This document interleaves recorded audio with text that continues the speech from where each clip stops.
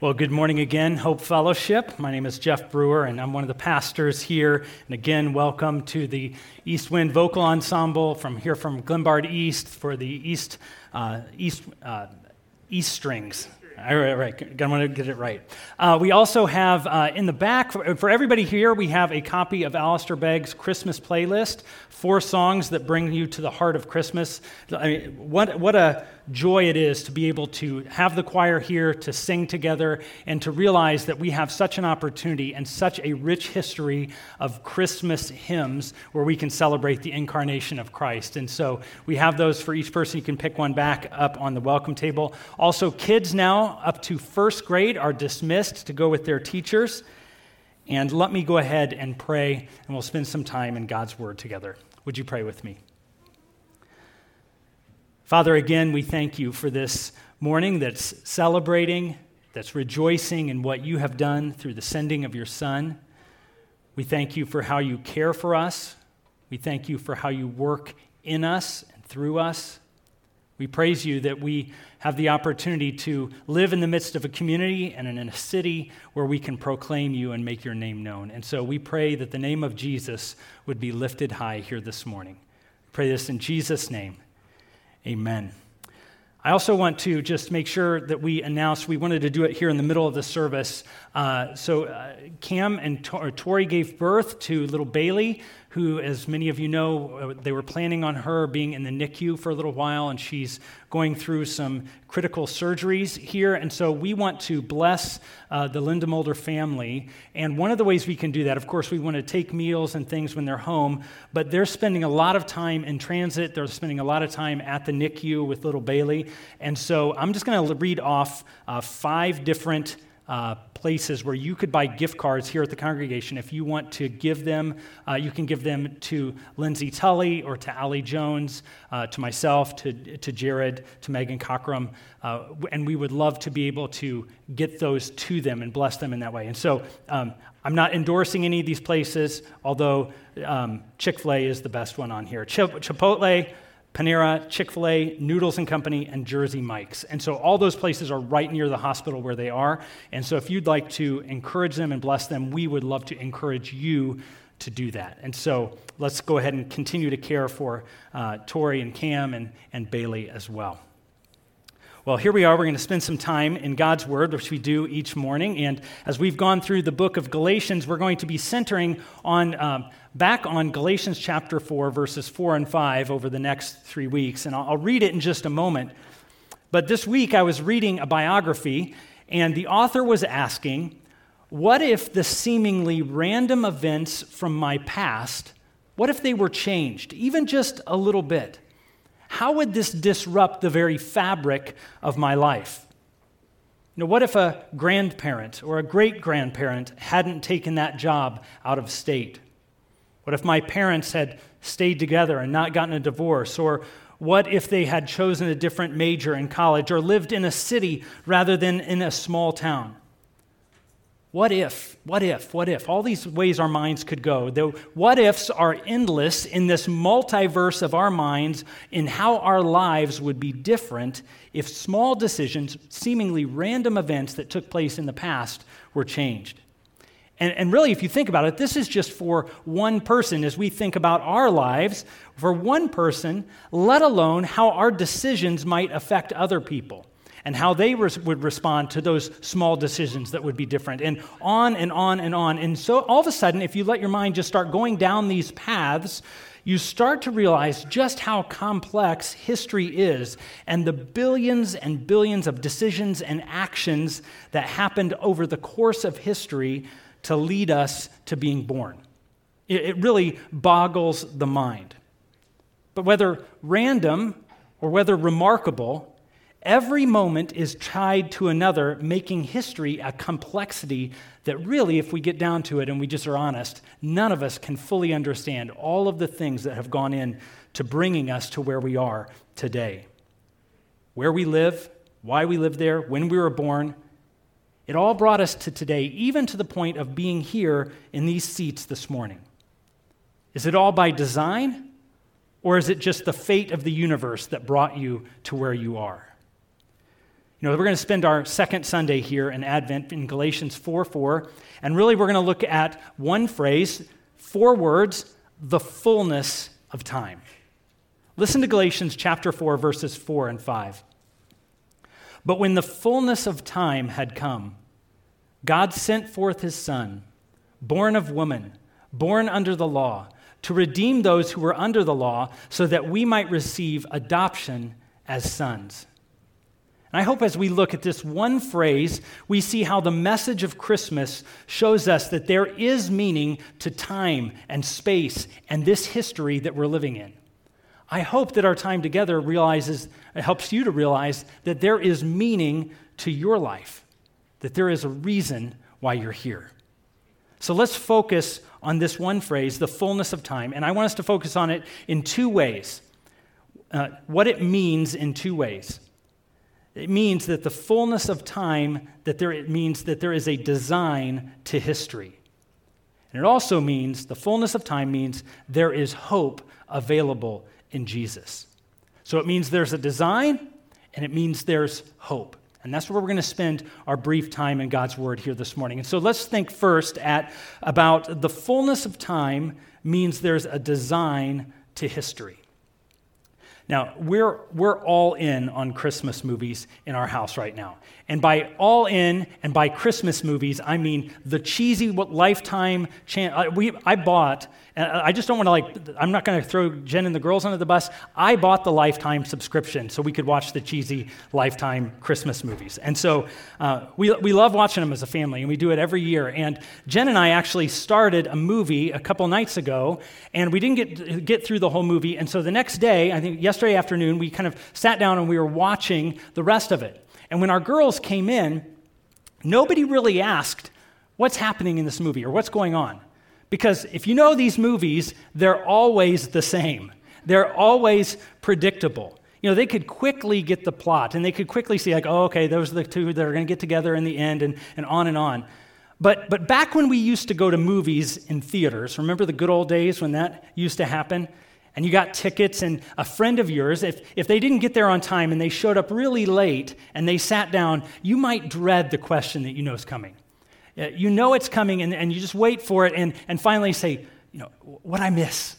Where are we? What's going on? And they start to talk over and over again because they realize there's a story, they're coming into the middle of it, and it's going to be really difficult to figure out where they're going and what's happening in this movie if they don't know what happened at the beginning.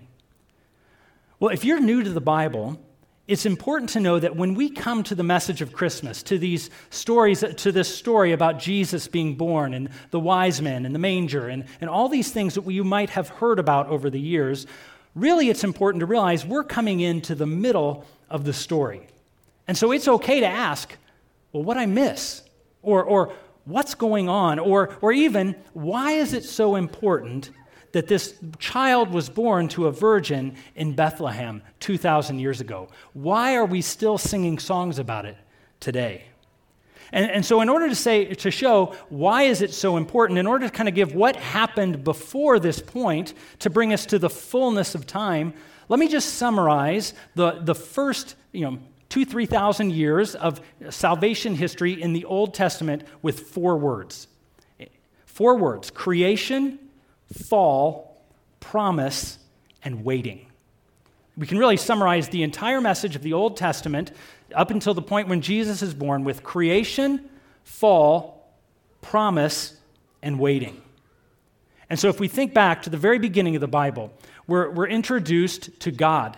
And it says, in the beginning, God created. And so God is the creator, which means he's the one who owns all things, he created all things, and he's the rightful ruler over all that he's created. And Genesis really doesn't go into a lot of detail about how he created, except to say that he spoke and these things were created: light and life and animals and terrain.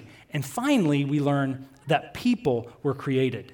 And it says that God created man and woman in his own image, which really means, because what does it mean that God created us in his own image? Is it like a photograph of God and he kind of carved us out of it? It really means that what it's going after is that we're like him in how we can think and how we can reason. that just as he spoke and everything came into existence, so also we can speak. We can praise. We can give thanks. We can do all these things because we have a mind and a heart and reason, and we can interact and we can have community just as God has had community, and God the Father, God the Son, and God the Holy Spirit for all of eternity. And so people were different than the rest of creation. And one way that they were different is these people, despite God being the creator and the ruler of all, despite God being good and loving and kind, his people rebelled against him. They rebelled and they rejected him as king. And what the Bible says is they fell into sin. It's called the fall, so creation and fall. And the rebellion is something that the Bible calls sin. So really we could say it this way. Rebellion or rejection of God, they did that. Why would you think to yourself, why would they do such a thing? And the answer is they did it because there was a promise and there was a temptation that they could rule their own lives better than God could rule their lives. And so really there was a rejection of God right at the heart of their sin. And really as a result, our communities, our workplaces, our friendships, our marriages, our families, every area has been twisted and broken just a little bit. Even just in the fact that death and sickness and disease and pain, that it comes in and it ruins what is seemingly good by bringing those good things to an end. What creation initially showed us is God created it and it was good, and he intended for his people to enjoy him forever. But sin broke that relationship, and there's pain. So the important thing we need to remember from the first half of Scripture is that humanity is not able to fix what's broken in the world. They can't obey enough. They can't give enough money. They can't be nice enough. They can't be moral enough. They can't do anything to fix this world. In a sense, we're blinded to the ways of heaven because we're fixated on the brokenness of earth. So, maybe how to get our minds around this. If maybe you've seen those pictures, and I think some of these pictures that you've probably seen on the internet are very photoshopped. And the ones I'm talking about is when there's a picture, a kind of an aerial picture, and there's somebody in a kayak, and there's this shark kind of behind the kayak that's way bigger than the kayak. You've seen it. These are the kind of pictures that make you never want to go in the ocean again, right? So these pictures. But if you think about it, they're in a kayak, and so as long as they don't do anything stupid, they probably will be okay if they start to realize the shark's there and they start to kind of slowly go back to shore. But what if you were swimming in the ocean? And what if you were swimming there, and not only was there one huge shark, but there were 10 huge sharks, and they were circling. And they were doing that thing that you kind of see them do when they start to kind of pop out over the water and there starts to be almost a frenzy. You would realize in that moment, unlike if you kind of had a kayak, that there's nothing you can do to save yourself. There's nothing you can do to kind of escape these sharks who are all around. What you would need is do you ever wonder why the person in the aerial, if that really is a real photograph, why they didn't do something to help that person, right? Isn't that what you hope is the next thing? But if we are trapped like that, what we need someone from the outside in a helicopter to let down a rope ladder so that we can be pulled out of that situation. And that's exactly what we see in the Scripture, and really what the third word summarizes the Old Testament tells us, that there's promise that God is going to fix what is broken. There's a promise that there's a realization God's created it, there's been a fall, but that God promises he's going to set it right.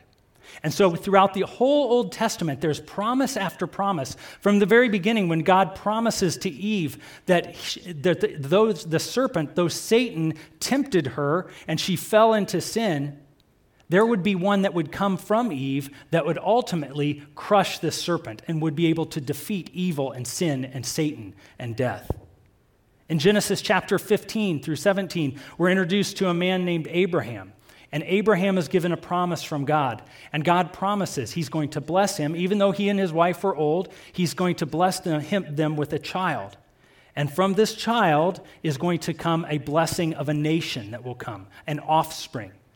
There will be a land that will be given to them. And there will be great blessing. So a people, a land, and a blessing. When would this happen? In the fullness of time, when this offspring, his son, Jesus, would be born. In Genesis, or in 2 Samuel chapter 7, God promises to King David that there's going to be one who always is going to sit on his throne. David was a good king, but he was a broken king as well. He was a failed king. And there would be one who would come after him that would be greater than Solomon, his son. There would be one who would come in the fullness of time, who would come to rule and reign. The prophets, like prophet Isaiah, point forward to the child that will be born, and the government will be upon his shoulder, that he will be the Prince of Peace, that he will always reign. When will this happen? When the fullness of time has come. So in all of these ways, from the very earliest pages of Scripture, all the way up until we get to what's called the New Testament, and we come and we're introduced to this young virgin named Mary. And we're told that the fullness of time has come, that there would be a birth, there would be a birth that would happen in a manger.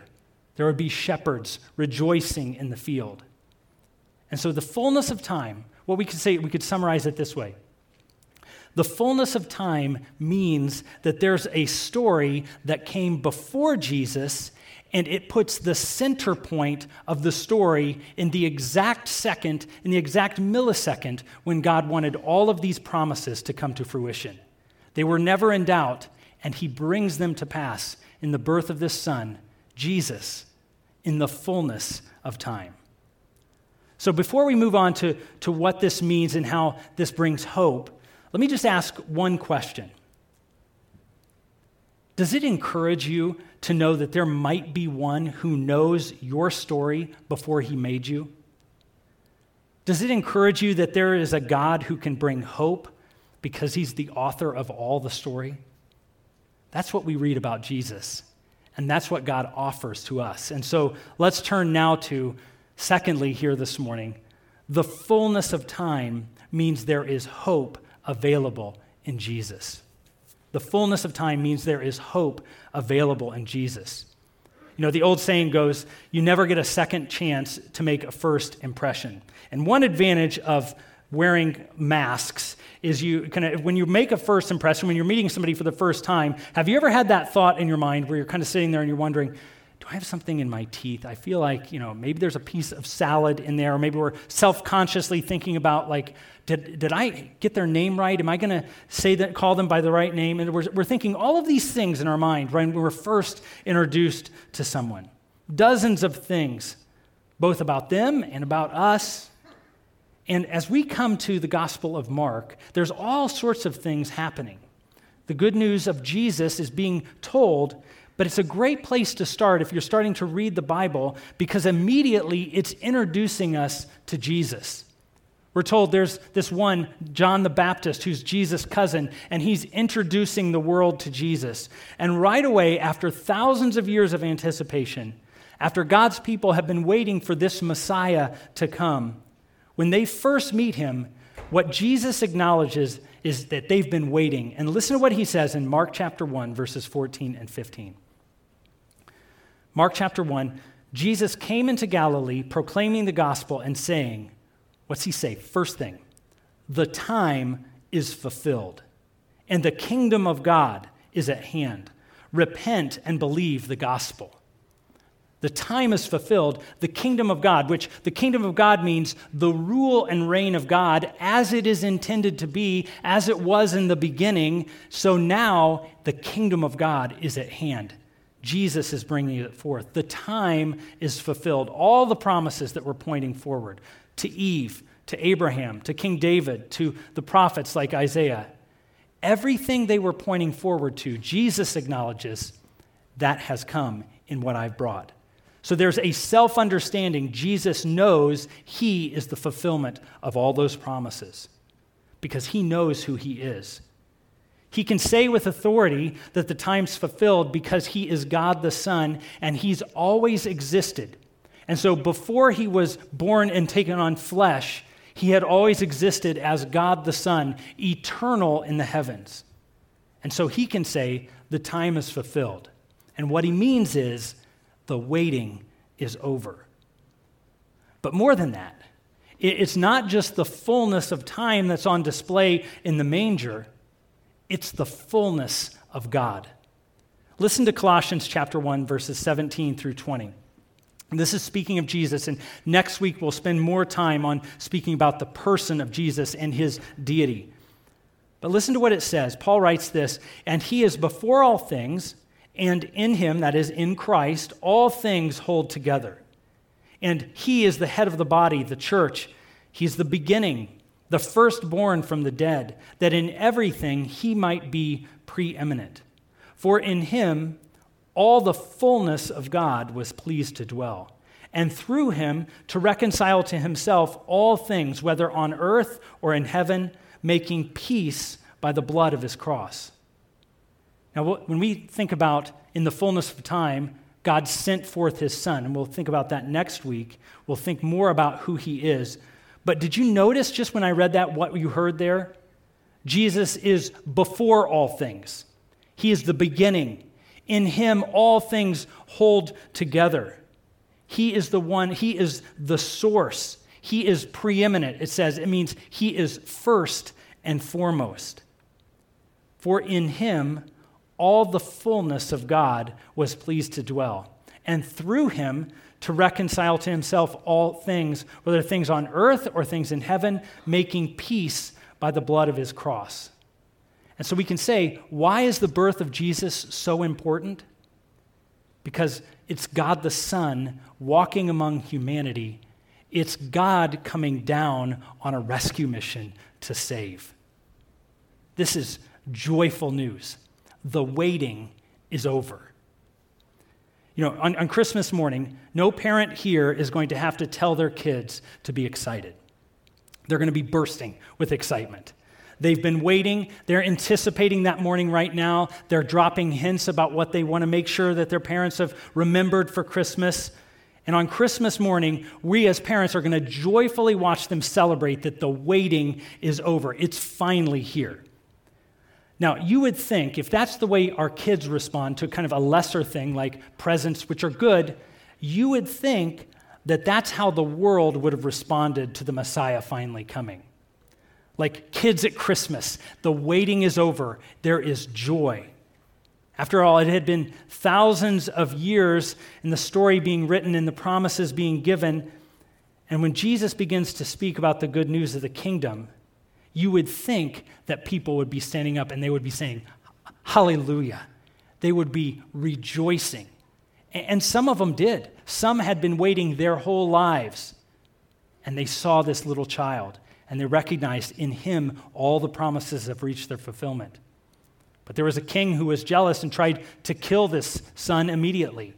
And ultimately, though you would expect people to have been joyful at the news of this king, ultimately, some decidedly were not glad he was there. In fact, they hated him so much that they took him and they nailed him to a cross. They crucified him like a common criminal, how common criminals would have been treated. They would have been executed. They would have been put on a cross. The injustice that happened to Jesus, this Messiah who was perfect, who never himself did anything wrong, and yet at the hands of sinful people, he was nailed to a tree, to a cross made of wood. And so the greatest picture of sin is that ultimately people want to be left alone so much that we want to be the rulers of our lives so much that they were willing, and we would be too if we were in their shoes, to kill even God himself. But at that cross, and the fact that 3 days later Jesus rises from the dead, what we see there is a complete picture of what God had intended for the fullness of time. So why is that phrase, the fullness of time, so important? Because God intended for this child to be born. And he intended for this child to come so he would grow to a man and he would lay down his life and he would become the perfect sacrifice for all who trust in him. That's what Paul writes again in Ephesians 1:10, as a plan for the fullness of time to unite all things in him, in Christ, things in heaven and things on earth. And so we can say, and we have to remember, look, as we look around and as we see the sentimentality of the season, God didn't send his son to be a cute little baby in a barn so that Costco could sell manger scenes and nice light-up wise men. Jesus was born in order to come to save. And so we can say, the time is fulfilled. And since the time is fulfilled, what God wants to reveal in his Son for us, like John writes in John chapter 1, for from his fullness we have all received grace upon grace. And so in the fullness of time, it shows us there's a design that God had for history. And in the fullness of time, it shows us that there is hope in Jesus. And that hope is available for all who recognize, I need help. I can't save myself. I need a deliverer. I need someone to rescue me. And that's where we can receive grace upon grace. What we did not deserve as his enemies, God gave to us in his Son Jesus. And this is the message that we sing. This is what we say, hallelujah, that the choir is going to sing in just a few moments. And so before they sing, let me go ahead and pray, and then we're going to sing together. And then as they come up and sing, per tradition, we're going to stay standing during the hallelujah chorus. And afterwards, I'll give the benediction, and then we'll be able to continue rejoicing and listening to them sing out in the foyer. So let me pray. Father, thank you for this simple phrase, the fullness of time, where we can recognize that you have sent your Son at just the right time, that you have designed it to be a rescue mission so that you might show us grace, that you might bring peace. Father, I pray that eyes would be opened and ears would be unstopped here, that anyone who is here can put their faith in Jesus, and they will be saved. They will be rescued. And so may you get the glory, Father, as we continue to sing and rejoice and worship. And may we all say, hallelujah, what a Savior. In his name, amen.